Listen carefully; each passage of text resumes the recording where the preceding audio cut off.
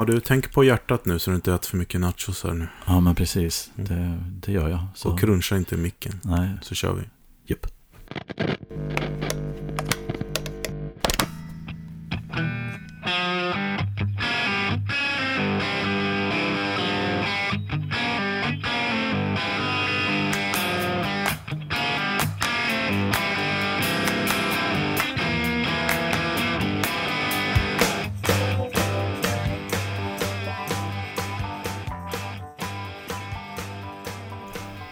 Hjärtligt välkomna allihopa till ytterligare ett avsnitt av Ultimate Guitar Gear Podcast. Och jag heter Ulf Ederlund. Och jag hämtade passet här om dagen. Där står det fortfarande Kjell Fredrik Heghammar. Kjell Fredrik Heghammar, välkommen till Tack så mycket. Ja. Det känns fint. Ja, eller hur? Och ni andra ska vara välkomna också. Detta avsnitt... Det har jag sett fram emot. Ja, huvudämnet för detta avsnitt är faktiskt... Your heart. Your amp's got a new heart. Ja, transplanted. Transplanted, ja. Alltså Tommy Folkesson. Denna gigant. Legend, gigant och överhuvudtaget stor människa. Och orsaken till att vi ska prata om honom är lite grann att till att börja med så är han ju... Han förtjänar det. Ja, absolut. Han är ett unikum i svensk musikliv på många sätt tycker jag.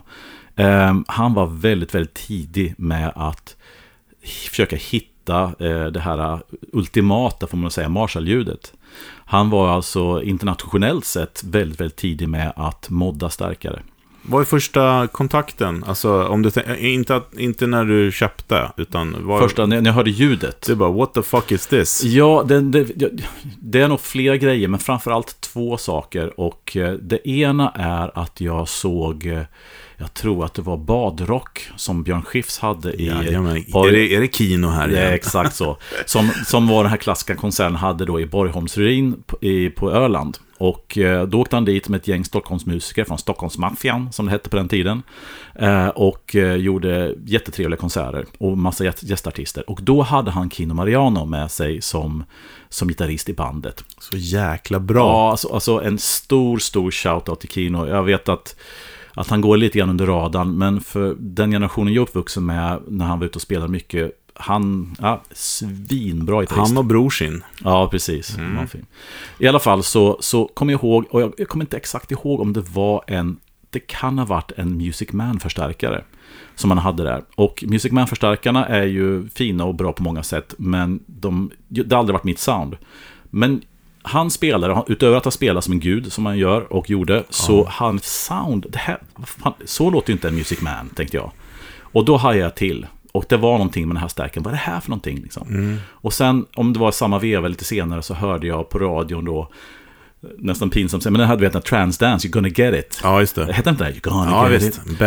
Ben Marlene och Pelle Pop då på gitarr. Och det soundet på den plattan, det var ett riff där, jag kommer inte ihåg exakt hur det går, men det var så här larger than life riffet. Och det var också så här, men fan är det här för någonting? Det här låter ju också, inte att jag kände, inte för jag kopplade ihop de två, men det var också det här är ett sound liksom. Ja, nej men då vid den tiden började man ju se dem lite överallt. Ja, och du då? Vad har nej, men mitt första sådär var ju, jag tror att det var faktiskt Sky High.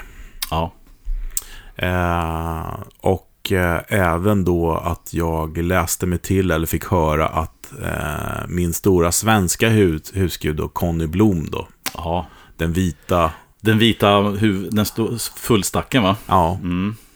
Det är ju så, Conny, om du lyssnar på det här och behöver pensionspengar någon gång, så den där riggen jag ville ge mycket för. Men fick inte han den stulen? Jag vet inte. Det står ju en vit där nu igen. Ja, precis.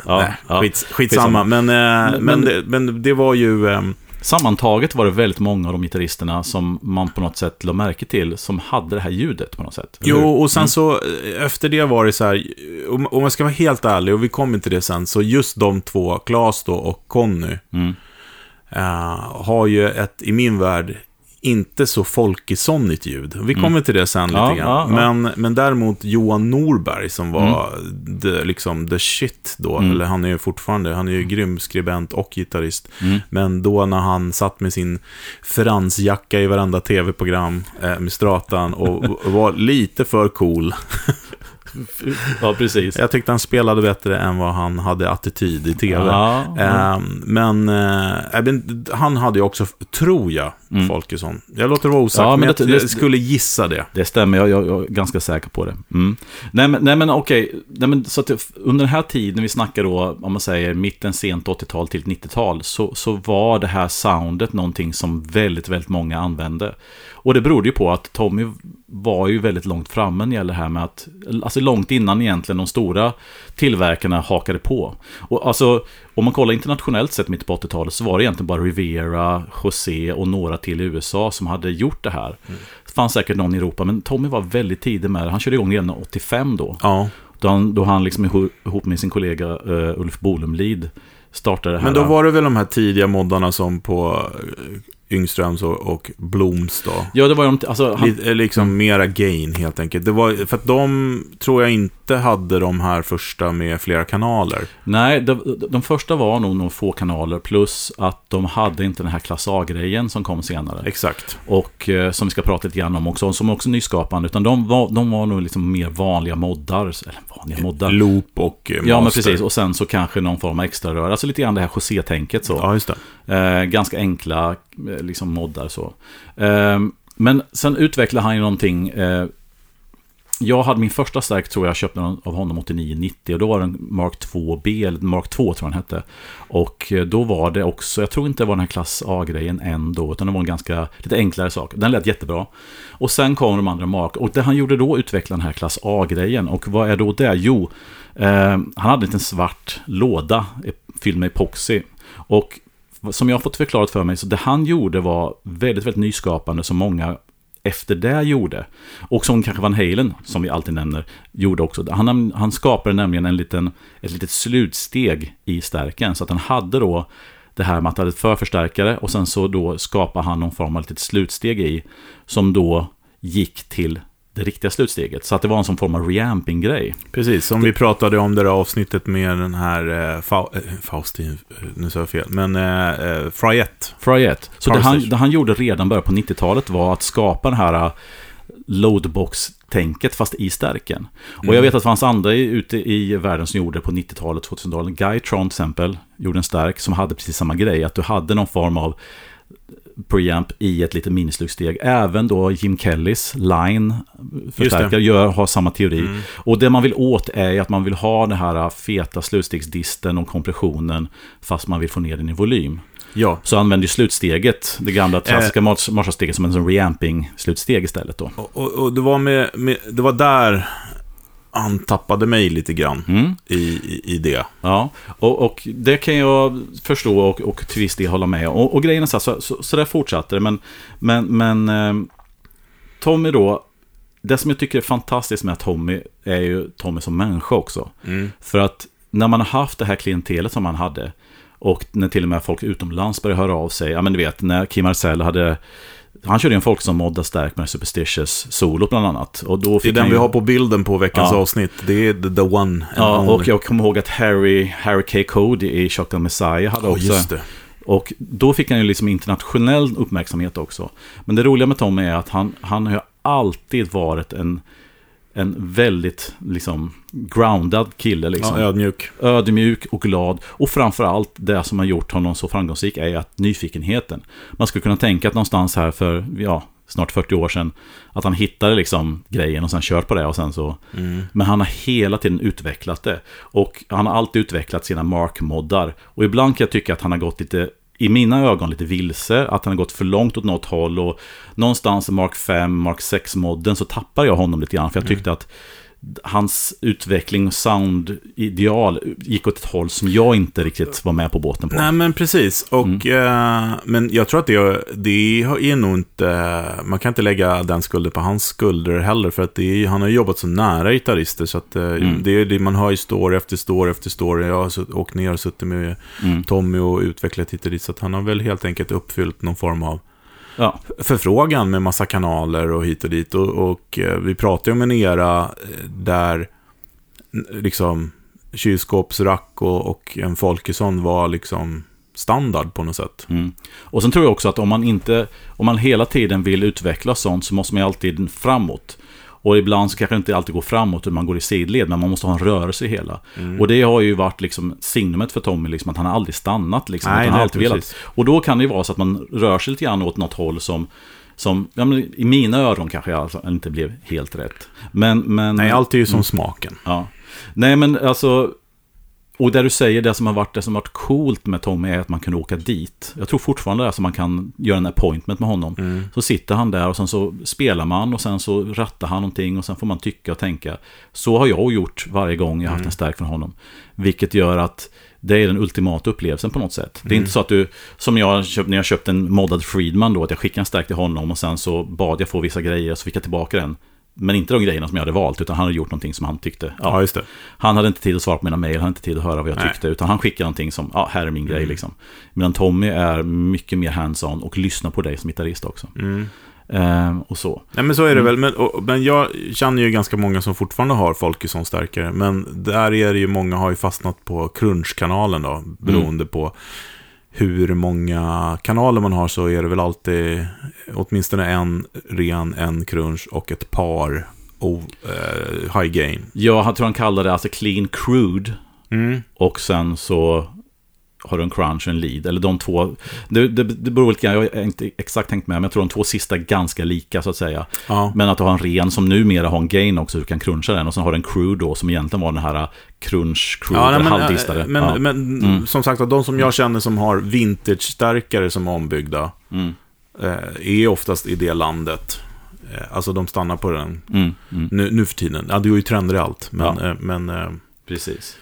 Och vi har ju pratat lite grann om det förut också, att jag brukar inte schysst säga att för mig så jag tyckte Folkesson-soundet när många spelar på det ute live, framförallt liksom olika band, att man vi brukar aldrig höra gitarren. Det låter skitbra när man står och spelar själv, men sen så i en bandsituation så försvann det. Och det kan man ju inte klandra honom för, utan det har ju att göra med hur man ställer in sitt ljud. Men det tyckte jag var ett återkommande problem. Ja. Och egentligen ett återkommande problem för alla som kör mycket gain. Liksom att man oftast, men också hur den är voicead. Liksom. Ja, precis. Men grejen är så här att, som jag berättade då, så tyckte jag att jag hade en Mark 2 och sen hade jag då en Mark 5 tror jag. Så jag har ju haft så här sporadisk kontakt med Tommy, så att jag har gjort liksom så här nedslag och sen så har jag försvunnit och gjort nedslag. Så jag hade en Mark 2 som jag var hos honom i Skövde då, och det var typ 89-90 tror jag det var. Och sen så skaffade jag en Mark 5 2010 tror jag var, och sen så alldeles nyligen eller nyligen, det här är ju flera år sedan också. 5 år sedan. Ja, typ. Så tyckte jag att, för att jag tyckte han var lite på väg bort från det jag gillade med Mark 5 och Mark 6. Men så hände en grej då, och då att han kom med den här Eternal Classic-modden. Ja, den är grym. Och då fick jag liksom, och när jag kommer aldrig glömma, jag var nere på Fussmässan tror jag var, när han och Henrik Hermansson då, som kräver ett eget avsnitt också så småningom, hade ett litet rum ihop, och då hade han en JSM 800 2203 med just en Eternal Classic-modden. Skitenkelt, det var bara gain, master och en vad heter loop på den. Så att det var inte massa knappar och inte klass A och sånt. Och vad är det här för någonting, tänkte jag så lyssna på. Då kände jag, det jag hörde då kände jag igen det här Mark 2-grejen lite grann. Ja, det lät fruktansvärt bra. Ja, och som han sa, det lät råare, och sen, det är så skönt, Tommy brukar säga att det låter kryddigare. Jag tycker det är en sån jättebra beskrivning på ett ljud, att det var mer krydda i det, mer attack, mer rått. Spicy alltså. För att precis, men för Mark 5 och 6 hade gått emot något cleanare, renare, alltså på något sätt bortslipade de här jobbiga över liksom midden och sånt där. Och sen kom man tillbaka till det lite råare med den här Eternal Classic. Så att och nu gör han då en Mark 7 som som är då en variant på den här Eternal Classic. Så han har lämnat hela den här loadbox, den här klass A-grejen, och inkorporerat den här Eternal Classic. Men han gör inte sådana också, eller? Jag vet, jag tror man kan säkert få det om man vill ha någon variant, så kan han säkert fixa det. Men nu han ju, Mark 7 är ju då Eternal Classic fast med fler kanaler då. Ja, just det. Så att det är den stärk som jag har liksom med, fast då flerkanalsvarianter då. Och jag tror faktiskt att Eternal Classic, att uppkomsten till den var när han hade någon kund som hade någon Friedman-mod inne som man tyckte lät väldigt bra. Och Friedman i sin tur bygger på klassiska José-modden. Så det intressanta är att, liksom alltså den här cirkeln är nästan sluten, så att José som egentligen drog igång hela den här moddade Marshall-grejen tack vare mycket Van Halen då, som inte hade, han hade inte moddat Van Halens förstärkare, men han moddade andras förstärkare liksom på 80-talet där. Och nu har då liksom Tommy liksom återanknutet till den grejen lite grann, faktiskt. Men han gjorde ju också den här Raptor-pedalen. Ja, skitbra overdrive-pedal. Ja. Är det, jag tänker på andra förstärkare då, är det liksom samma grej lite grann fast med då op-amps istället för rör liksom? Ja, precis, det är det. Och den här, nu kommer jag ihåg, det är ganska, kan vara 5-6 år sedan som man kommer den här. Och jag köpte den och tyckte den lät svinbra. Den hade det här soundet fast då i pedalform lite grann. Men det jag tyckte då var att den hade för lite headroom. Den hade lite för mycket dist och lite för mycket kompression och för lite headroom. För att jag vill kanske sänka disten. Istället för disten på klockan 2 och sen så volymen på klockan 1, så vill jag sänka disten till typ klockan 9 och höja volymen till lite över klockan 12. Ja. Alltså mer crunch. Och då hade den inte tillräckligt mycket headroom. Och sen tyckte jag också att den här bright switchen hade då antingen för mycket eller för lite. Att det inte fanns det här mittenläget, det här liksom linje, eller det här icke-påverkade. Så jag snackade med Tommy, och det här också är ju också ett bevis för hur skön han är. Så han sa funderade lite grann, och sen så gjorde han en variant åt mig då, där som hade mer headroom. Okay. Lite mindre gain, lite mindre kompression och mer headroom. Och sen så såg han till att det fanns ett mittenläge på den här bright switchen som gjorde att den var mittemellan det här lite mörkare och det här väldigt brighta. Och den lirar ju väldigt mycket ihop med tonkontrollen. För tonkontrollen är inte bara liksom någonting som ger mer som skär topp, utan den jobbar med midden lite grann. Så de två, den här bright switchen och tonkontrollen, är väldigt interaktiva. Ja, jag visste inte att den du hade var... Så den jag har är lite custom. Ja, lite special. Så att, nu vet jag inte om Tommy vill göra den här modden, men jag kan säga så här att om ni är intresserade av Raptor-pedalen så låter den i ursprungsversion skitbra. Men vill ni ha lite mer headroom och kanske lite mindre kompression och dist och kunna använda lite mer boosta på, så rekommenderar jag den modden som jag gjorde. Svinbra pedal, låter... Alltså vart köper man dem där? Är det direkt av honom? Den köper man direkt av honom, och det mesta går direkt av honom faktiskt, eller från honom. Ja, just det. Och så, och... Men är han verksam fortfarande? För jag vet inte, jag tyckte vi träffade honom sist, så sa han väl lite grann att han... Ja, men det är så roligt med Tommy, för jag ta det lite lugnare. Jag ser honom fortfarande som någon som han har sån ungdomligt sätt, eller man ska säga det. Men jag tror han är pensionär nu, tror jag. Jag tror han fyller 66 någonting år. Så han är ju, och jag vet att sist när jag snackade med honom så funderade han på om man skulle avveckla lite grann och kanske gå i pension. Men när man är ute på hans hemsida så finns det inga indikationer på att han lägger ner, eller ingenting som han har meddelat där i alla fall. Nej. Och jag tror att Tommy är en sån person som har svårt att bara sätta sig och bli pensionär. Jag tror att han kommer pula och pyssla så länge han har fysiskt möjlighet att göra det faktiskt. Känner vi till några klassiska inspelningar med Folkesson, eller? Ja, alltså den här berömda You're Gonna Get It, precis. Och Superstitious, inte minst. Det är den. Ja. Och sen så är Shotgun Messiah, som jag också nämnde, har någon låt som jag inte kommer ihåg vad den heter, som är helt klart den. Och sen så tror jag nog att, vet jag inte, men jag kan tänka mig att både Electric Boys och Sky High-inspelningarna är gjord med det. Vad kan det mer? Så kan jag också säga att kanske den första kunden som Tommy hade som drog igång det hela var ju Micke Nord. Ja, just han berättade att han var i Skövde och spelade ganska mycket, och sen hade då Tommy och Ulf då den här musikaffären, så var Micke inne där, och han var, tror jag, Tommys första första stora kund. Och Micke var ute och spelade mycket, och det var många som fick reda på det via honom då, så att säga. Ja. Men jag vet inte, det finns säkert massvis med inspelningar. Det måste ju göra. Jag tänker på Jonsson där som spelade med Langgren och hela det där. Han var också tidig användare. Precis. Lasse Jonsson tänker på. Ja, jag är inte Lasse Jonsson. Jag tänker på han, vad fan heter han? Krulligt hår, blond. Spelade med Nils Langgren Funk Unit. Lisa Nilssons ex. Jag tänker på, ja.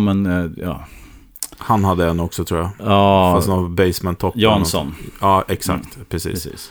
Henrik Jansson. Henrik, precis. Ja. Tack. Det är möjligt, men han var ju aldrig den här distkillen. Så att, nej, men precis. Men den eran, den här funk-eran också, den rena kanalen på Folkesson starkare. Ja. Var ju fantastisk till den grejen. Ja, men precis. Clean liksom. Ja, och han sa ju det under den eran där, så var ju att de ville ha clean och med mycket kompression och eller en extern kompressor med chorus och sånt. Men just som du säger, Lasse Welander får man inte glömma, var ju en stor Folkesson-användare också. Ja, var han det? Ja. Micke Areklev, Blå Blues, och också en tidig användare, och som sagt Kinder Marian och Pelle Pop och de här. Men så alla... Alla av dignitet på 90-talet. Men som sagt, det Tommy själv lyfter det är ju dels då Micke som var tidig, men också Claes då Yngström som i alla år har fortfarande. Ja, precis. För många av oss har ju lämnat det eller kommit tillbaka, men inte varit kanske trogna grejen. Men Claes har ju varit där på något sätt. Ja, verkligen. Och han har ju ett sound som inte jag förknippar med Folkesson. Nej. Verkligen inte. Men han spelar ju också, han är ju så mycket Hendrix och old school-grejen. Spelar på en pig nose. Ja, exakt. Han skulle nog kunna få vilken stärkare som helst och låta som han gör på något sätt. Jag har ju faktiskt ägt en Folkesson en gång i tiden. Det var värst. Det var en 50 watts smallbox plexi 68 som var och den hade bara master på sig. Faktiskt. Då var det nog en tidig, kan det ha varit en Mark 2 alltså. Ja, precis. Men den sålde jag tyvärr. Och jag tror att den återställdes. Det var ett extra hål bara, tror jag, på den. Men den var cool faktiskt. Men annars har jag nog inte haft något. Men jag har ju spelat med folk som har haft sådär. Och i flera olika grundstärkare liksom. Men nu senast tror jag när jag stötte på den som jag tyckte det lät väldigt bra, det var ju med Amorell, Jocke. Som har, jag tror att det är en gammal Showman han har ombyggd, om jag minns rätt. Som låter skitbra. Och sen har vi lite grann den här elefanten i rummet grejen som men han har ju förstört massa vintage-förstärkare. Ja. Alltså det är så roligt. Han satt ihop ett diplom till mig som jag tror vi ska lägga ut en bild på det. Där han för jag bollade lite grann idéer med honom runt min stärk och lite generellt grejer och hade lite då synpunkter. Jag var ganska bitvis lite hård mot honom, för jag tyckte att de tidigare som jag nämnde inte lät så bra, och sen så blev jag så glad när jag hörde i Turner Classic att han hittade tillbaka, så fick ett diplom där han signade under med rätt roligt. Så jag ska lägga upp det någonstans. Nej, men det är ju det här att han har fått så jättemycket kritik för att ha förstört vintageförstärkare. Och han är den första att hålla med om att han har gjort det liksom. Alltså han har skruvat och borrat i gamla fina förstärkare. Men som han säger, och som jag tycker faktiskt han har stort rätt i, att när han gjorde det, jag ska säga att de sista 10-20 åren har han vägrat att göra. Så kommer det med en gammal plex någonting, så vägrar han att... För att han behöver ju inte utgå från en sån. Nej, och det är de här grejerna som hänger ihop. Så att jag ska bara säga att han gör inte det längre. Så han har inte gjort det på väldigt, väldigt, väldigt många år. Så han vägrat skruva och borra gamla stärkare. Men när det begav sig på 80-talet, tidigt 90-tal, det som han sa, då kostade en Blackface Super Reverb 3,9. Och det var ingen som ville ha de här stärkarna. För att de lät inte så som det lät på platta. Så alla som kom till honom tog med sin billiga gamla stärkare. Vilket då kunde vara en gammal Plex eller en gammal Super Reverb eller någonting sånt. Det är väl ingenting det man måste sätta i perspektiv är just det att de stärkarna som de kom med, det var inte han som tog dem, utan kunderna som kom dit med stärkarna, gör den här till en stärk som man kan använda. Varvid han gjorde de här moddarna. Och sen, det är ju först efter först 10-20 år de här stärkarna börjar bli värda pengar som folk börjar bli upprörda över det som hände för 20 år sedan. Nej, fan, det där är bara larvigt tycker jag. Som det står på dem, this amp got a new heart. Det är precis det handlar om. Det blir någonting nytt. Det blir en cirkulär ekonomi. Man återanvänder något gammalt trött som blir piggt och friskt. Ja. Och sen så får man inte glömma att det är också så att olika saker ändras och referenser ändras och helt plötsligt blir något som är bra dåligt, något som är dåligt blir bra och så vidare. Absolut. Så att man får ha det i åtanke, och jag tycker att folk som fortfarande gnäller på honom, man ser gamla stärkare, måste ha det i åtanke. Vad var du 92 liksom satt du då på dina höga hästar och gnällde på att någon hade målat dem? Nej, du brydde dig antagligen inte. Men du, en annan grej som jag undrar över, som jag kom på nu när vi pratar, så var ett väldigt oväntat och otippat samarbete, i mina ögon i alla fall. Det var ju JJ Labs och Tommy Folkesson. Det vill säga Jam då, eller Jerker Antonio, gissar jag. Och jag tror att så jag har ju i alla år frågat Tommy, varför gör du inte en egen stark? Varför ja, men du har hela grejen, du har designen. Det är inte bara, du gör ju om i princip hela preampen, allting sånt i den. Varför gör du inte en egen produktionsmodell där du har total kontroll över allting i stärken? Och han sa att han backade för det, för att det var ekonomiska utmaningar, och sen så var det han kände att han inte riktigt ville göra det. Och sen tror jag nog att det var Jerker då som tänkte samma sak, men Jerker hade då hela den här apparaten bakom sig. Ja, han har ju hela nätverket och tillverkare och allting sånt. Precis. Så att det var nog så helt enkelt att han gjorde det lättare för Tommy. Här, gör en design, så tillverkar vi den. Så slapp Tommy ge sig in i det hela och köpa in delar och köpa in 40 trafos. Ja, men jag köper det, men jag måste ändå säga, jag som jobbar med en del med kommunikation och varumärken och sådana saker, eller har gjort i alla fall, så det kanske inte var det bästa strategiska beslutet att ta någonting som är top of the phone chain och para ihop det med det som var väldigt långt ner på den. Även om JJ Labs grejer är superbra, det är inte det jag menar, men jag menar bara varumärkesmässigt så var det liksom något nytt lågprismärke som tillverkades i något asiatiskt land med då Sveriges toppförstärkardesigner. Det gick inte riktigt ihop i min värld. Jag tycker den lät bra, lite coolt. Men det är inget ovanligt liksom att någon vill ta ett brand och sen så sätta det på ett billigare för att sälja mycket liksom så. Och för Tommys del så var det säkert så att här fanns det möjlighet för honom att få ut någonting i produktion utan att behöva göra den både ekonomiska och tidsmässiga aspekt med hela. Och sen tyckte jag den lät bra, men jag håller med dig att det var inte någonting som kanske gynnade hans brand och hans grej på så sätt. Nej, det tycker jag inte. Inte om, det är klart att man är för att göra saker tillgängligt och sådana saker. Och jag tänker på det vi pratade om på förra avsnittet, Magneton, när man verkligen gör tvärtom då. Det är kanske det som kanske hade passat Tommy bättre med. Jag tänker också på Björn Juhl som är med och han har ju sin linje, BJFE liksom, som är handbyggt och sånt, och så gör han ju One Control som han designar till då, vilket är helt fantastiskt, för att det som är fina med det här, det är ju att man tillgängliggör ju någonting som kostar ganska mycket och gör så att fler kan få ta del och njuta av det. Ja. Men jag tror att Tommy aldrig varit intresserad av att vara så engagerad i en sån grej, medan då Björn är ju mer, han är ju liksom mer i det hela. Jag tror att Tommy vill ha sin lilla grej där han sitter med kunden själv och gör det här intimt så. Ja, men absolut, jag tror det. Men apropå med samarbeten så måste jag också nämna en annan grej, det är ju som jag tycker, som också talar till Tommys fördel, det är ju att han och Henrik Hermansson kuckelurar ihop en hel del. Och Henrik har ju seglat upp som en av våra absolut intressantaste förstärkardesigner och moddare, som snart då förhoppningsvis kommer med en egen produktion också. Han är ju den här The Whiz Kid. Men det roliga är att han och Tommy har hittat varandra lite grann. Tommy är ju grand old man med otrolig erfarenhet och otrolig koll på saker. Och Henrik är den här unga killen som har massvis med idéer och som ja, men jag tycker om det, för att det är alldeles för mycket ensamma genier som sitter och sen så blir de sjuka och trillar av pinn, just för att de kanske sitter ensamma för mycket och är lite för mycket genier.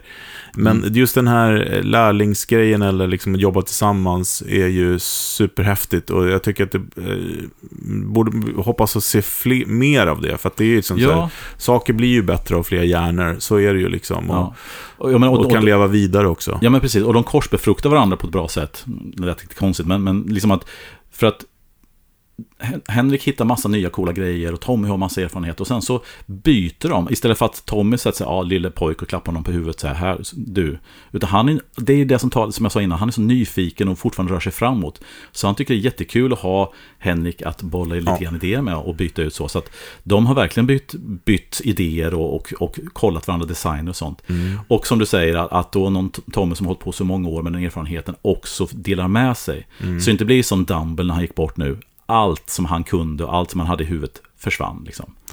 Så att det fanns... Om det nu är så. Ja, precis, exakt. Men alltså, man kan ju kopiera en design, men alltså höra hur någon tänker, få det direkt från någon.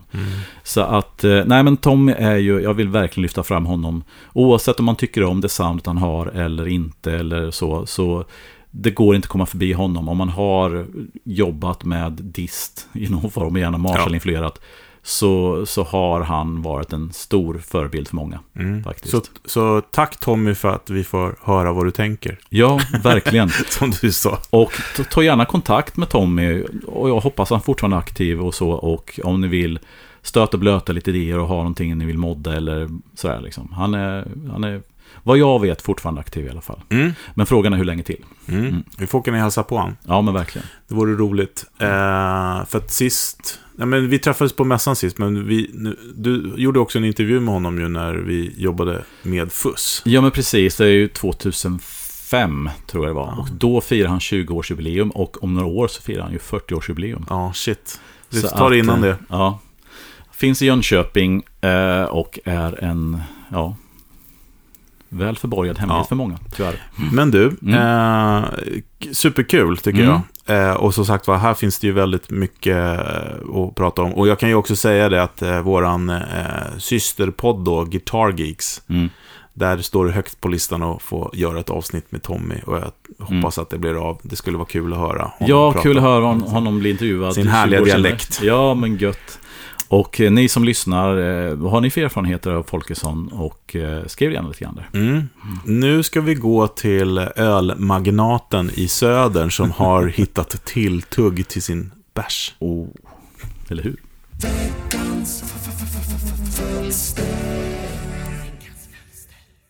Välkomna till ännu en veckans fölster. En veckans fölster. Idag ska vi snacka om Nacho Guitars. Eller Nacho Caster som de också kallas ibland. Nacho Banhos är en herre jag snackat om förr i podden. Gitarrsamlaren som blev besatt av tidiga Telecasters och skrev boken The Blackguard. Telecaster-bibeln kan man också kalla den. Specifikt inriktat då på de första, 4 åren. Och nu är han även aktuell faktiskt med en ny bok, eller till och med en boksamling med 4 stycken böcker i en box där som heter The Pinecaster. Som handlar mer brett om de riktigt tidiga, jag tror det är främst solida elgitarrerna. Den är man sugen på, men den kostar svinmycket, den boksamlingen. Så det kräver... Jag kommer köpa den, men det kräver att jag är i rätt stämning, har druckit ett par öl och har lite feeling någon fredagkväll. Då kommer jag beställa den, 100%. Men han driver även Nacho Guitars. Nacho Guitars började som en enmansshow där Nacho själv byggde replikor på just Blackguards. Relikerade och med så många vintage-korrekta detaljer som överhuvudtaget möjligt. Med tiden har dock verksamheten växt en del och innefattar nu både senare typer av Telecasters med till exempel Rosewood-brädor, men även lite strator och också lite så här varianter på de här tidiga Telecaster-prototyperna där till exempel kontrollplattan sitter på ett annat sätt och sådär. Han har även några anställda nu, så det är en lite större företag nu för tiden. Nacho Guitars anses vara så nära man kommer gamla Fenders utan att vara gamla Fenders. Men fokusen i diskussionen på de här gitarrerna är ju ofta på just utseendet. Dels kanske på grund av att det är inte så många som testar de här. Det här är ju ingenting man hittar i butik, utan det här köps direkt från Nacho. Det är inte så många som har testat. Men däremot kan man ju se bilder på dem och de ser ju fantastiska ut. Och då är det naturligt att man kanske diskuterar utseendet mer än hur de är som gitarrer, för att så få har testat. Men det byggs inte så här jättemånga, och prismässigt ligger de de ligger högt kan man säga. De ligger väl i klass med Masterbuilt instrument från Fender Custom Shop. Och det är väl en relevant jämförelse, eftersom att det kanske är det lite man jämför med. Det är ju Fender Style instrument som byggs där. Och för mig då, som Telecaster-fan, speciellt 50s-stilen, så har det klart lockat med Nacho Casters. Men man hade ju velat testa först. Alltså jag ska säga, det är nog inte så att jag funderat på att faktiskt skaffa en. Men det är klart att man vill testa. Man vill ju se vad hur bra kan det bli så att säga. Och då kom Christer till räddning. Vår lyssnare Christer visste om att jag hade en dragning mot sådana här gitarrer. Och hörde av sig och erbjöd mig att låna hans. När han ändå skulle passera här nere i jobbet. Fantastiskt. Väldigt generöst Christer. Tack för det. Så, för mig var det dels då spännande att bara få testa en sån här. Väldigt omtalad får man ändå säga. Nacho Guitars. Men väldigt mycket också att se, liksom, finns det anledning för mig att leta vidare efter Telecaster som jag skulle vilja, liksom, kan man byta upp sig eller liksom, hur står sig min Fender Custom Shop Nocaster mot de här som ändå då bör vara några steg upp därifrån. Jag såg fram emot att testa helt enkelt. Vad var det för gitarr då som Christer dök upp med? Men det är en Blackguard, typiskt. Med humbucker i halsläget. Kul. Det gillar jag. Utseendemässigt väldigt autentiskt får man säga. Flera snäpp över min custom shop men om man tänker att den ska likna en gammal gitarr. Den ser fantastisk ut, den här Nacho-castern. Grymt bra mickar var det. Väldigt sprillig stallmick med lagom mycket punch.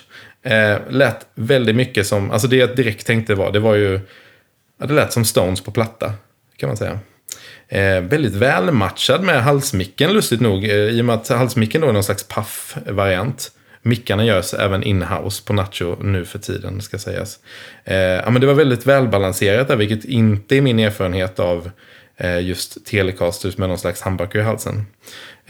Kändes inte så dov, halsmicken, som de ofta gör när man just hoppar från stallmicket på en tele som ofta är så sprillig, liksom att man, oavsett hur klar halsmicken är då, så brukar den upplevas dov, men det tyckte jag inte den gjorde här. Och sen faktiskt ett riktigt grymt mittläge också, en härlig mix av just här stallmickens punch och mid med halsmickens lite så här ihåliga puff-sound. Väldigt kul mellanläge. Och halsen då på gitarren, kanske den viktigaste delen på en gitarr. Grymt skön, lätt V-formad, inte galet låga band. Tror även att Nacho Guitars kommer med 9,5 tums radie. Vilket är kul, för att annars tänker man ju så här, för att den här ska ju verkligen vara vintage korrekt på alla vis, och då tänker ju de flesta att det bör vara 7,25 radie. För det hade de tidigare. Men om man läser i Nachos Blackguard-bok där, så får man ju läsa att spexen på till exempel halsradie varierar ju så himla mycket de här tidiga åren att det fanns en hel del som låg på närmare 9,5. Så att det kan vara vintage korrekt fast det inte är det. Sen tror jag även, nu plockade ju inte jag isär Christers gitarr såklart, men jag är rätt säker på att det finns ju, kommer man in på hemsidan och kollar på Nacho Guitars, så finns det ju miljarders bilder på varje ex av gitarrerna han bygger, och finns ju även saker så som, han replikerar då signaturerna av vem är det som brukar skriva där i, nu tappar jag det helt. Det finns en signatur som man ofta ser liksom i halsfickan eller på undersida halsen, i halsklacken där, på just gamla Blackguards. Nu tappar jag det helt, men det är ett namn i alla fall man brukar prata om. Så någon arbetsledare på Fender-fabriken som signerade halsarna. Så även sånt är replikerat. Jag vet inte varför jag slängde in det här nu, jag kommer att tänka på det bara. Men halsen som sagt, jag tror det var 9,25, väldigt bekväm.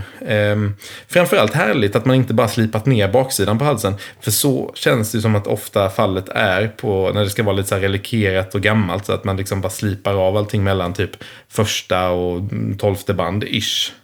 Men det var inte alls så här. Det var lite slipat på toppen, alltså uppe vid typ första 2 banden, men resten av halsen hade lacken kvar, men känslan var väldigt bekväm, väldigt snabb. Det kändes gammalt. Det får jag verkligen säga. I det stora hela en toppengitarr. Och jag hade utan tvekan kunnat låta den stanna här. Men kunde jag sova de kommande nätterna då? Eller låg jag vaken och tänkte att min Nocaster spelat ut sin roll och att jag måste gå vidare? Nej, så var det inte alls. Min Nocaster är grym, och Nachon är på många vis vassare, men jag är lugn i själen och gasen är ändå relativt låg. Det var skönt. Men det var jättekul att testa, Christer, så tack för det. Men är det någon lyssnare som äger en Nachocaster eller spelat på någon? Och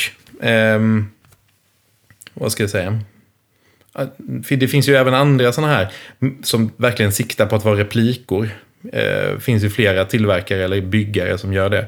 Tänker på till exempel amerikanska Hess. Kanske lite Protocaster också, som jag vet att Fred har haft någon. Prata gärna lite eller berätta om sådana också om ni har något sånt. Alltså just där man siktar på. Men kan vi fokusera på just Telecasters, alltså de här rena replikor. Alltså där fokusen är att det ska vara så vintage korrekt som möjligt. Och verkligen se ut som en gammal. Och inte bara Fender Custom Shop då. Fender Custom Shop är inte bara dock, ska sägas. Men det är ett stort företag. Och det finns de byggarna som nischar sig på att vara ännu mer korrekta. Så kan man väl säga. Berätta gärna om sådana också. Posta gärna bilder. Fredrik och Uffe. Ni kan väl... Ja, vad ska du berätta om Uffe här, tänkte jag säga. Men Fredrik, du har ju testat den här gitarren också efter mig. Berätta om dina erfarenheter, du som har testat så himla mycket mer än mig och också testat mycket gamla Telecasters. Vad tyckte du om den här liksom? Hur står den sig mot andra mer sådana här butikbyggare? Och hur står den sig mot gamla gitarrer, eftersom att den här ändå anses vara nästan där uppe? Det finns poster på Gearpage som gör gälla att folk har sålt sina vintage Telecasters och kört på Nacho istället. Och Julian Lars, eller som Fredrik Heghammar brukar kalla honom, Julian Assange, han spelar ju på en Nacho, vet jag. Sen tror jag han har skaffat faktiskt en gammal Fender också nu, men han körde länge på Nachocaster i brist på medel att kunna skaffa en gammal Fender.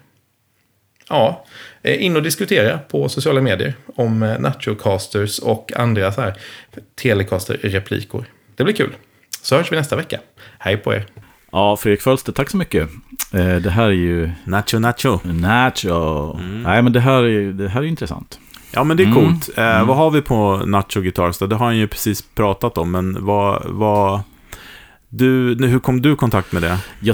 Jag har ju känt till honom ganska länge, för att jag hade ju en period där jag var totalt nersänkt i hela det här 50-tals telegrejen. Och i samma veva som jag beställde den här Greenwich Village Custom Guitar telen som vi hämtade i New York. 55. En 55-variant då, 55-replika.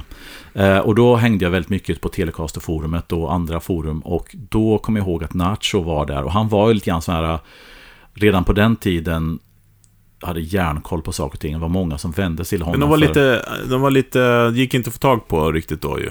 Eller hur? Han gav väl bort till sina vänner, tror jag såg någon video han pratade om, utan det var väl ingen fanns inte riktigt på marknaden mer. Det var mer. Vad menar du? Tänker på? Hans gitarrer då, den eran. Ja, och om jag ska vara helt ärlig så kommer jag inte ihåg att han höll på med gitarrerna då. För här är ändå 15 år sedan eller 20 år sedan. Så att då tror jag att han var Blackguard-nörd och snackade mycket om det och hade all koll på det hela. Och sen kom ju boken efter det, men jag kommer inte ihåg att han gjorde gitarrer. Nej, men jag kollade på en video häromdagen som då ligger, jag tror den heter Nacho Guitars på YouTube. Han har en kanal där.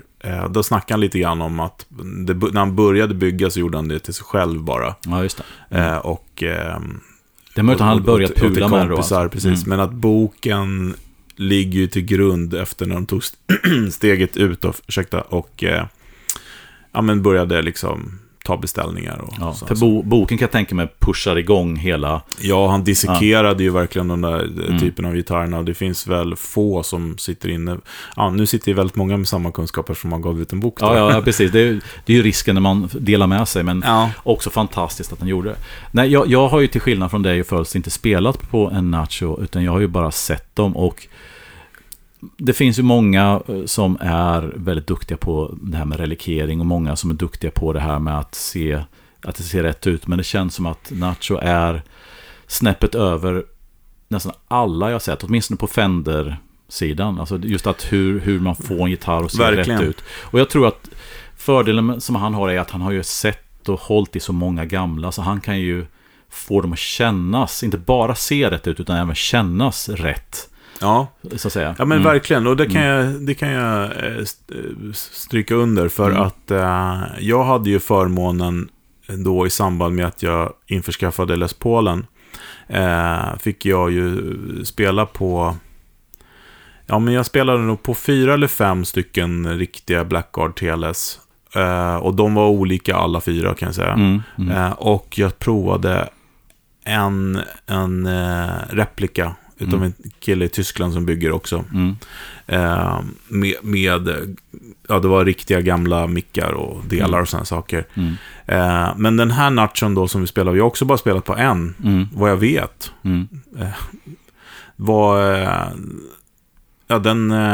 Jag hade inte kunnat spotta den. Nej. Utav de andra. Den kändes, och som Fölster sa, att det var lite V-näck på de här. Och de där 4 som jag testade i Tyskland där var det 2 hade det och 2 hade inte det. Och ena utav dem hade jättemycket, så att det är ju verkligen så här X till X liksom. Men den här rackaren var också lite veg, men grejen är att, det är inte min preferens, men så fort jag kopplade in den så alltså jag kände inte ens att det var, den lät och spelade så jädra bra, den där gitarren. Och då ska vi hjälpa också föreställa med det Tadeo Gomez TG, som är den här mytiska mexikanska kom från Mexiko och flyttade till USA på 30-40-talet någonstans och började jobba. Vi pratar namnteckningen då, eller? Namnteckningen, för det här den namnteckningen, det fanns olika namnteckningar, det fanns flera som höll på att shapea halsar, men han som har blivit då den som, har man en TG-hals eller som står Tadeo Gomez, står det för TG, så brukar den vara väldigt mer, för han gjorde den här, just den shapen, det här är lätta V-känslan, och också hur huvudet går över i halsen, den här smäckra övergången där. Det var Tadeo som gjorde det. Men det finns en story till kring de där namnen, för att hans gitarrer har kvinnonamn också. Nachos gurer. Och för att hylla dem, alla kvinnliga namnteckningar han har sett i gitarrerna han håller på med det. Så att det är det också, men du har rätt med halsgrejen där såklart. Ja, och det verkar som, jag läste lite grann om det, och det verkar som att han gjorde mycket själv, men sen så var det också, för att den här Tadeo Gomez namnteckningar ser lite olika ut. Så det är inte alltid som man har räknat ut han själv som har gjort dem, utan ibland var det så att någon annan gjorde det och han var supervisor så att säga. Men då skrev de hans namn för att så här. Men det var det namnet som man letar efter i alla fall. Ja, och då ska vi också säga att de här gitarrerna är ju de är ju nästan bättre än originalen, höll jag på att säga. Men snudd på, precis som Fölster säger också, det är många som har sålt sina original och tar den här istället, för att den här vågar man ju spela på, även om de kostar ganska mycket. De kostar över 50 000 de här. Närmare 70 tror jag, om man tittar på de få som finns till salu. Och det är inte de som är... Jag kollade igår och då fanns det några med lack liksom sådär. Ja. De här är relikerade, tror jag är ännu dyrare. Så det är väldigt mycket pengar. Men väldigt bra. Och och de skriver ju de här namnen i och sånt för att hylla hit och dit. Men det är inte falskloggat, ska jag säga. Det är ingenting på huvudet. Okej, det är schysst. De kommer inte med någon Fender-logga. Nej, det är bra. Sen har jag ju sett ganska många Nachos Teles som har Fender-loggor, fast det är inte han som sätter på det. Men han lämnar möjligheten, när man säger så. Eller precis. Det är en moralisk fråga, tror jag. Och självklart också en legal. Men jag vill bara undersöka det, att de kommer inte med någon Fender-logo. Och gitarrerna, han försöker liksom hitta rätt trä, och han pratar också om den lackprocessen som tar flera år. Tydligen. Att det är inget liksom, nu ska jag bygga en gitarr så tar det en månad. Utan de där gitarrerna han bygger nu lackades för 3 år sedan typ liksom. Så att det är långa ledtider, och han försöker sourca material som är så likt som det gamla och hit och dit. Och han har ju stenkoll, det är därför han kan göra så bra grejer. Och sen så han bara, men halsfickan har han jobbat mycket på och gjort liksom, så att den är så bra som möjligt. Så att han har ju tittat på sådana grejer också. Men är det så, är det, nu ska jag inte vara sån, men är det en partscaster? Alltså köper han kroppar och sånt, eller gör han från scratch? Nej, alltså han gör grejer från scratch nu för tiden. Jag tror att det finns en och annan partcaster också, som typ Nash. Det är ingen riktigt som vet, men nu gör de allting, eller nu, de har gjort, tror jag, de har tittat på det. Han gör ju strater också. Ja, för gör det från scratch, då kan man ju få med den här routers hump och de här hålen och sånt, för att få det liksom helt... Men om man säger så här, även om det var partscaster så hade han ju aldrig satt upp en gitarr som inte hade de grejerna. Så att då har han ju köpt av någon annan som har gjort det jobbet. Förstår du vad jag menar? Precis. Så det är liksom så här, han är inte tummat på någonting. Och det är därför det kostar massa pengar liksom, såklart, för att det är jävligt mycket tid på sig. Ja, men precis. Men det spelade jättebra. Det som slog mig, det var ju liksom att Jag kan tycka att vissa Blackguard TLS eller vissa Telecaster ska jag säga, kanske kan låta lite så här inte jätteinspirerande för mig akustiskt ibland.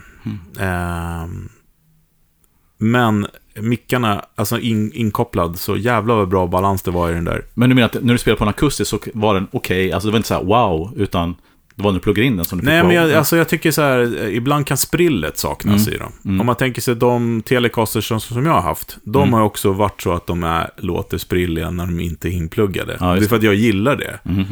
Men din gitarr är inte heller super sprillig. Men när man pluggar in den, då kommer de här transienterna och liksom, förstår vad jag menar då? Jag fattar. Ja. Alltså att det är inte, den har inte det fulla spektrat akustiskt. Nej. Men när man kopplar in den så kommer det liksom. Ja. Och det hade den här också, menar du? Ja, verkligen. Och balansen mellan halsmicken och stallmicken, och det är ändå en humbucker. Liksom, det är ju där magin sitter. Jag vet inte hur många Telecaster jag har haft och hur många jag har testat där det är liksom hel missmatch däremellan. Ja. Och det är väl därför också jag kanske mest lever i stall. Men på den här så skulle jag definitivt kunna tänka mig att spela väldigt mycket hals, även om det var en humbucker. Cool, jag måste få testa den gitarren. Jag blir bara liksom... Nej, men ja då. Jag vet.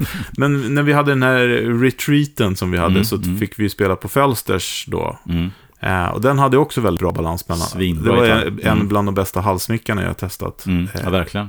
Ihop med den gitarren. Det är en symbios. Och det här var lite samma feeling. Ja. Men framförallt det här med att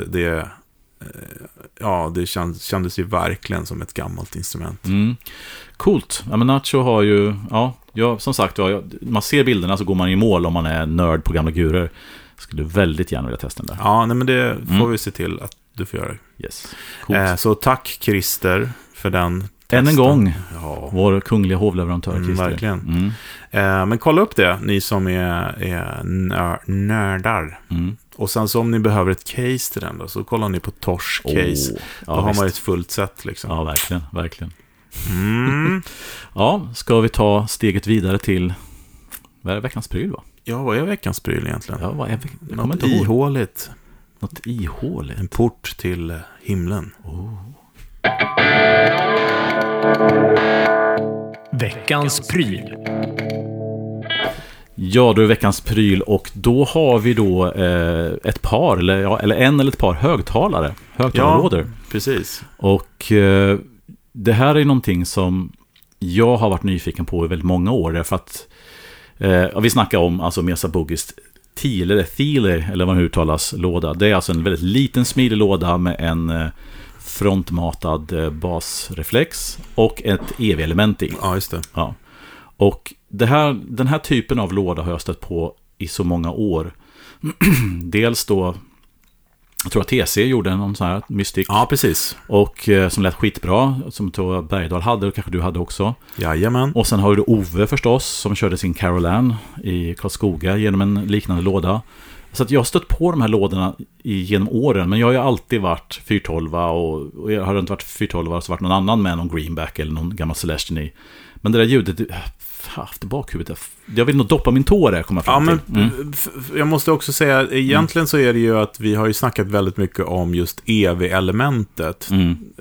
Men att det vi kanske pratar om nu kommer handla mer om helheten. Ja, precis. Hela lådan, ska vi väl säga. För att vi var ju sugna på att testa vad en sån 200 ml, vad heter de, va? Ja, EV12L. L200L, förlåt. Är den klassiska, exakt. 200 watt. Och de sitter ju oftast i de här då. Eller i de här två sitter det helt enkelt. Ja, precis. Och om man då, innan vi går in på hur det låter grann, så måste man ju nästan liksom, för att när jag googlade lite grann på Thiele så var det inte bara så enkelt som jag trodde att det var en Thiele-låda. Trodde jag var en låda som hade då den här basreflexen framåt och oftast Mesa Boogie. Men så visade sig att Thiele och en annan kille som heter Small, tror jag, var några som utvecklade en teori om hur en ultimat eller bra högtalare skulle vara. Så att hela Thiele-grejen har egentligen inte med Mesa Boogie att göra, utan Mesa Boogie på något sätt, om de tog patent, inte på, men jag tror att de signade namnet på något sätt. Men det grunden är en kombination av högtalare och låda. Att optimera det. Ja. Så Thiele-konceptet är ju att ha en högtalare som är optimerade i en låda. Det är lite så här vagt runt exakt hur det fungerar, men grejen är att EV gjorde en högtalare utifrån det här konceptet som Thiele och Small, tror jag han hette, utvecklade. Och de satte i en låda som den passade till, så att säga. Så att Thiele-konceptet är en högtalare som är en EV12L eller en väldigt liknande högtalare som ska funka i den här lådan. Ja. Och grejen är så här att sätter man en 25 watt eller 30 watt Celestion i en sån här låda så kommer antagligen högtalaren gå sönder, för att den här lådan är optimerad just till den här typen av EV. Det blir som tryck bakifrån, va? Exakt, det är trycket i lådan och sånt, så att du måste ha en typ av högtalare som är gjord i det här kittet. Så att Thiele är egentligen inte alla lådor med en frontmatad basreflex, utan det är en väldigt specifik låda med en EV12LI. Ja, jag har nog aldrig spelat på någon utan EV. Nu sa jag precis att men jag tänker mig att de kanske hade de här deras Celestions EV-variant, men det har jag nog inte gjort. Scorpions, nej, det var ju EV som jag tror att Buggy brandade. Ja, jag tror att nästan alla Thiele-lådor som då Buggy har sålt har nog varit med EV i faktiskt. Ja. Därför det är det kittet det ska vara. Sen säger jag inte att det inte finns andra högtalare som skulle kunna fylla det kriteriet. Men det intressanta är att Thiele, då tänker man på en liten 1.12 Mesa Buggy med frontmatad basreflex. Men det är egentligen inte det, utan det är alltså egentligen Mesa Buggy som är kommersiellt känt. Men det är egentligen ett koncept som inbefattar båda högtalare. Jag fattar. Men om jag missminner mig så har jag sett både med runda hål och med en bas. Ja. Jag tror att det finns olika varianter, och jag vet, huvudsaken är nog att det ska vara en basreflex i den. Ja. Sen är det jag kan inte riktigt det här, men det finns någon parameter som gör att det är en riktigt TL-design eller Thiele-design då, så att säga, utifrån det här konceptet de skapade. Men du säger alltså, det finns med runda, fyrkantiga, det finns massvis med olika typer av basreflexer, men det behöver inte nödvändigtvis vara en Thiele-koncept. Men som tur är så är ju inte det här en ingenjörspodd. Nej. Så att, men hur låter den, Ulf? Ja, förlåt. Nej, men den låter skitbra. Jag skulle vilja spela och mecka mer med den, för att det är ett stort steg bort från de här lådorna man använder med olika typer av greenbacks och även liksom Alnico Cream och sånt. Du sa när du ringde till mig direkt efter du testade, det låter som en liten 412, ja. Sa du? Ja, men det gör lite grann det, därför att hela idén med det här Thiele, eller Mesa Buggys Thiele-variant, är ju att du ska få en liten låda som ändå låter stort. Och framförallt med ett EV-element i den här lådan så får du ett väldigt jämnt frekvensspann.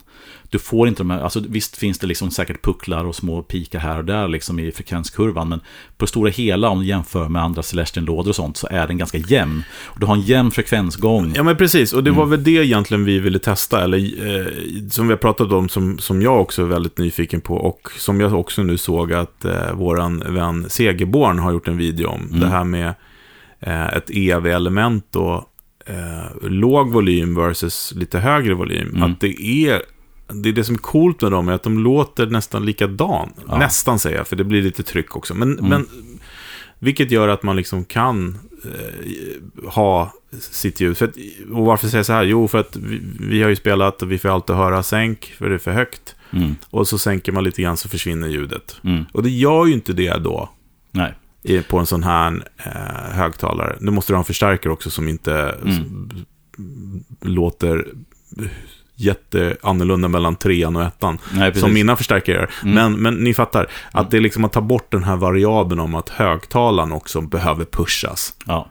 För att man har ju hela den här Fletcher-Munson-grejen, som att örat hör saker och ting olika på olika volymer. Men som du säger, att högtalaren i sig och lådans konstruktion gör att den låter väldigt likt i olika tryck, så att säga. Du måste upp i väldigt hög volym om du ska få ett EV-element att ändra lite karaktär. Verkligen. Vilket är någonting som jag är ovan vid. Och är någonting som jag måste lära mig. Men jag känner att jag har nu flera väldigt bra förstärkare som jag vill testa med de här. Det vill säga att vi köpte då 2 stycken sådana här 1.12 Thiele-lådor från Mesa Buggy med EV. Och tanken är att vi skulle ha varsin, jag och Fredrik här. Och vi får se vad vi landar i det hela. Men The jury's still out, så att säga, för att jag känner att jag personligen behöver närma mig det här. Ja. Och tror jag måste repa och spela med då och känna vad är det jag landar i det här, vad är det jag kan utnyttja till min fördel, så att säga. Ja, absolut, för att det enda vi är överens om är att det låter jävligt bra. Sen så precis som du säger, hur mycket bas behöver man skära och behöver man skära den basen när man höjer volymen och hit och dit. Så alltså, man är van att ratta traditionella högtalare. För det här är en annan, man måste tänka på ett annat sätt. Ja, och den saknar ju, eller hur man ska uttrycka det, den här personligheten, de här bristerna och konstigheterna som finns i en gammal Celestion har ju inte den här. Så att, och de bristerna och fördelarna som en gammal Greenback har man ju lärt sig att jobba med och hitta sin grej med. Precis. Och här måste man ju närma sig en högtalare på ett annat sätt och hitta de här personligheterna kanske någonting annat, va? För att den högtalaren blir ju mer en canvas för din förstärkare i gitarr. Medan en som din ST-låda med 2 stycken 30-wattare i, den blir mer en någonting som man måste förhålla sig till. Ja, men vet du vad? Det här ska vi skriva upp, för att vi ska titta på, nu är det här ingen ny högtalare, den har funnits väldigt, väldigt länge på marknaden. Över 30 år skulle jag säga. Ja, jag vet inte, 70-80-tal eller 70-tal kommer den säkert. Ja, 40 år till och med. Nej, men alltså för att det börjar dyka upp väldigt mycket produkter som löser impedans, det löser det där och det löser det där och det löser det där. Stämningen på gitarr hit och dit, och hur det påverkar egentligen hur vi uttrycker oss. Det blir ett nytt avsnitt om det, för det är spännande liksom. För när om man har en pedal, en fuss som helt plötsligt funkar med alla gitarrer och buffrar hit och dit, vad är det som försvinner? Ja, precis. Om man optimerar någonting och gör det så bra som möjligt. Vad tog det skeva vägen? Ja, får det heta avsnitt. Det där är ju mycket intressant. Nej, men så att bara för att konkludera hela, jätteintressant, och tonen inte tillräckligt doppad den, känner jag. Den ska ner mer. Nej, precis.